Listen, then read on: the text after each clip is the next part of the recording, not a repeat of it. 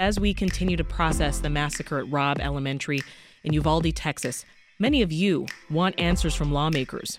More specifically, lawmakers in states where gun laws have been loosened. Here's what we heard.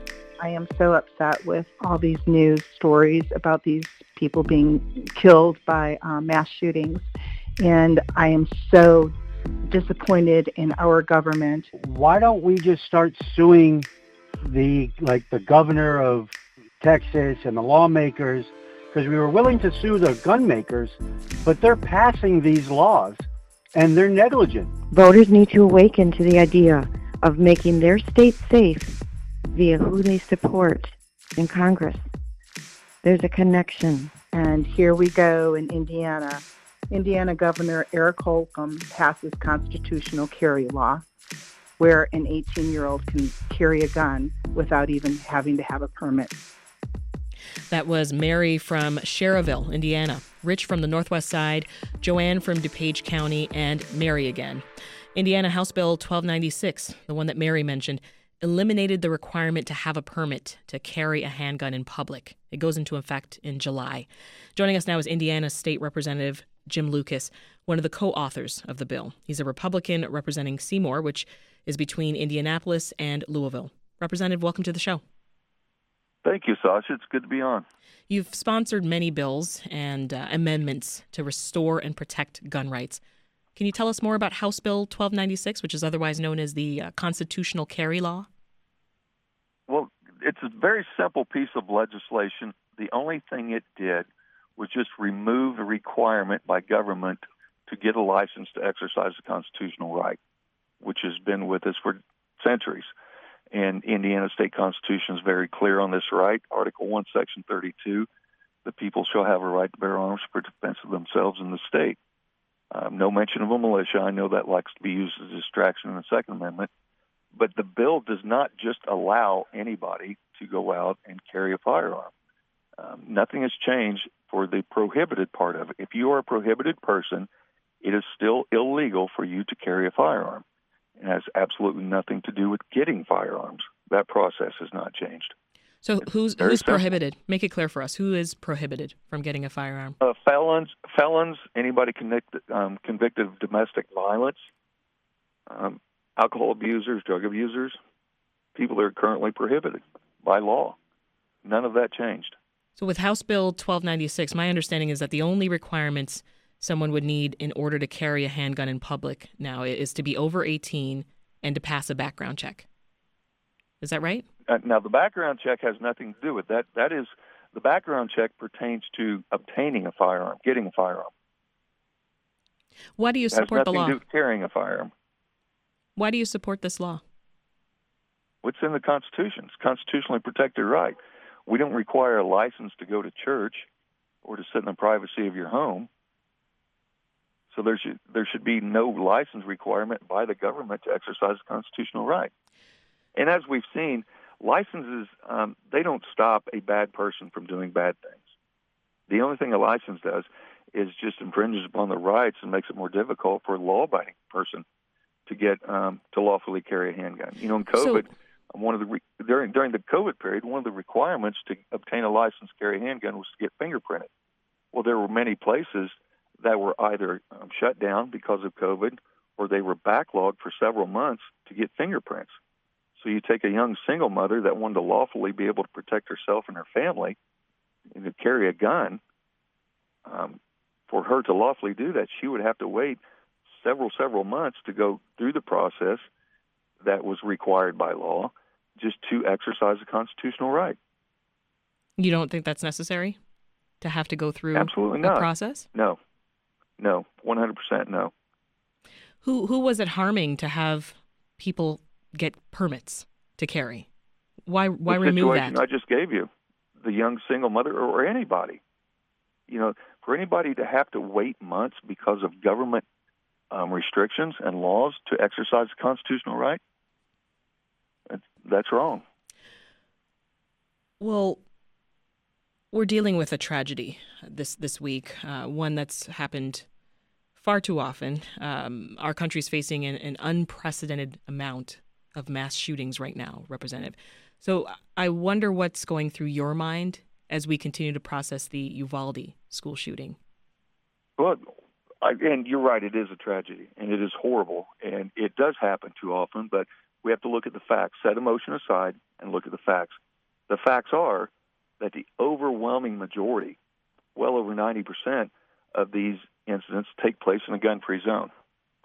Now, gun-free zones are where laws are applied, and their intent is to keep people, to keep guns out of those areas. But tragically, we're seeing that those laws do not work. Yeah, but it's a school. It's a school. Okay. And there's and emotion right. because they're kids. Okay, but look what's happening. You're proving my point, Sasha. I mean, gun-free zones are simply areas, they're places where people that obey gun laws are made easy victims for people that don't obey gun laws. And we're seeing that play out tragically. And I had a bill in 2019, House Bill 1253. I designed a training program with some of our top law enforcement officials, and it was based on the same amount of time that we require of law enforcement academy graduates for firearms training, 40 hours of training, and it was volunteer. Any school or any teacher that wanted to participate in this program could go take this training, and they would be qualified to carry a firearm in school. What's your stance on that now? Even more so.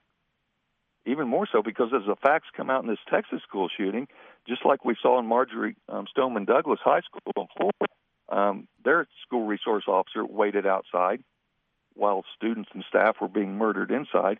This school down in Texas, I see reports are coming out that the police were waiting outside and parents were begging them to go in and engage the shooter. So imagine if you're a staff inside that building with an active shooter and police are waiting outside, what would you like to have on you at that time? So you see... I mean, that's just common sense. You see House Bill 1296 as a solution to the gun violence problem in this country? No, I didn't say that. That was a return to our constitutional rights. And what that does, that allows more, it removes an obstacle for a law-abiding, moral person to exercise a constitutional right. Common sense to me is why did this 18-year-old have access to an AR-15? Common sense to me is that should not have been the case. Why not? I mean, from what I understand, he purchased that firearm legally. He obeyed all the existing laws. You just heard from several. He did not break any laws in the purchasing process. That he killed 20 kids and 2 teachers. Which is horrible. Absolutely, in a gun-free zone. We heard from several listeners a moment ago, Representative, expressing their disappointment in how our government is handling gun violence in this country. What do you say to that? It's not the gun, it's the people. I think we're seeing a breakdown society. And the only way to stop a bad person with a gun is a good person with a gun. And feelings aren't going to do it. Laws aren't doing it. Murder is... Who's a good person with a gun? Define for me a good person with a gun. Well, there's lots of people out there, Sasha. I'm carrying one right now. I'm not out there wreaking havoc on society. And you can't... That's not predictable. I mean, I don't understand. That's kind of a loaded question. How do you answer that? Yeah, how do you answer that? What do you say to Americans who question whether some lawmakers, sounds to me like you, are prioritizing the Second Amendment over people's lives, over children's lives? No, Sasha, you're mistaken. I'm prioritizing the right and the ability to defend oneself against somebody who will not be stopped by any law on the books. I mean, we have countless laws right now on the books against murder. Murder in Indiana is punishable by the death penalty. If that right there is not a deterrent, then please give me a law that will be a deterrent. And I've begged this question countless times. I'm a lawmaker. Please give me a law that will stop people who aren't stopped by any of our countless existing laws right now. Laws don't stop people. The only thing a law does, it criminalizes an act and assigns a level of punishment to it. So it does not stop behavior. I want to make sure I understand what you're saying to me. I'm processing. Okay. Your issue is that, or you're saying that the problem isn't that this 18-year-old had an AR-15. It's that the teachers at the school didn't also have guns. So the solution is more guns. Correct. So more guns would have equaled a better situation. More guns is going to stop this. I mean, mankind, Cain killed Abel with a rock. You know, people are getting stabbed in prison. More guns equals more shootings, Representative. The data is out there. Not necessarily. Okay, America is awash in firearms. There's a conservative estimate of over 400 million firearms in the hands of 100 million Americans. Now, when you look as far as homicides go, homicides are relatively low, statistically. And every death is tragic. I get that, and it is. It's horrible. It would be great if we could eliminate death, but that's not going to happen. But what we can is we can mitigate and minimize our chances of being killed by somebody that aren't stopped by laws. And making it easier for good people to be able to defend themselves is the only answer to this. That mental health, I would like to see us put more money into mental health. But this gentleman, just as the shooter at Marjorie Stoneman Douglas, he was on everybody's radar. Nobody did anything about it. Just like the gun laws right now. You talk to a lot of police officers on the street, they are so sick and tired of this catch and release. You know, you look at all the felons, the people that get arrested multiple times, felons that carry handguns. And gun charges are one of the most dismissed charges there are. Republican Indiana State Representative Jim Lucas. Representative, thank you for your time. You're very welcome. Have a good day. Just a note, we also invited Indiana Governor Eric Holcomb on the program as well, but he declined to join us. I want to turn now to WBEZ's Mike Puente, who's been standing by, keeping quiet for this conversation. Let's dig into that law just a little bit more, Mike. I've already gone way over time here because, wow, your reaction to our conversation with Representative Jim Lucas.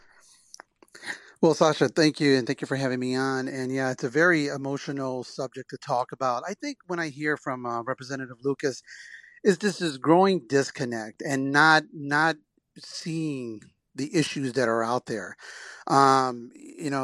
There's a gun violence problem throughout the country, but also in his own backyard. He's in Seymour, Indiana, which is right near Bloomington, which is just south of Indianapolis. Indianapolis just went through its most deadliest year ever with 271 homicides.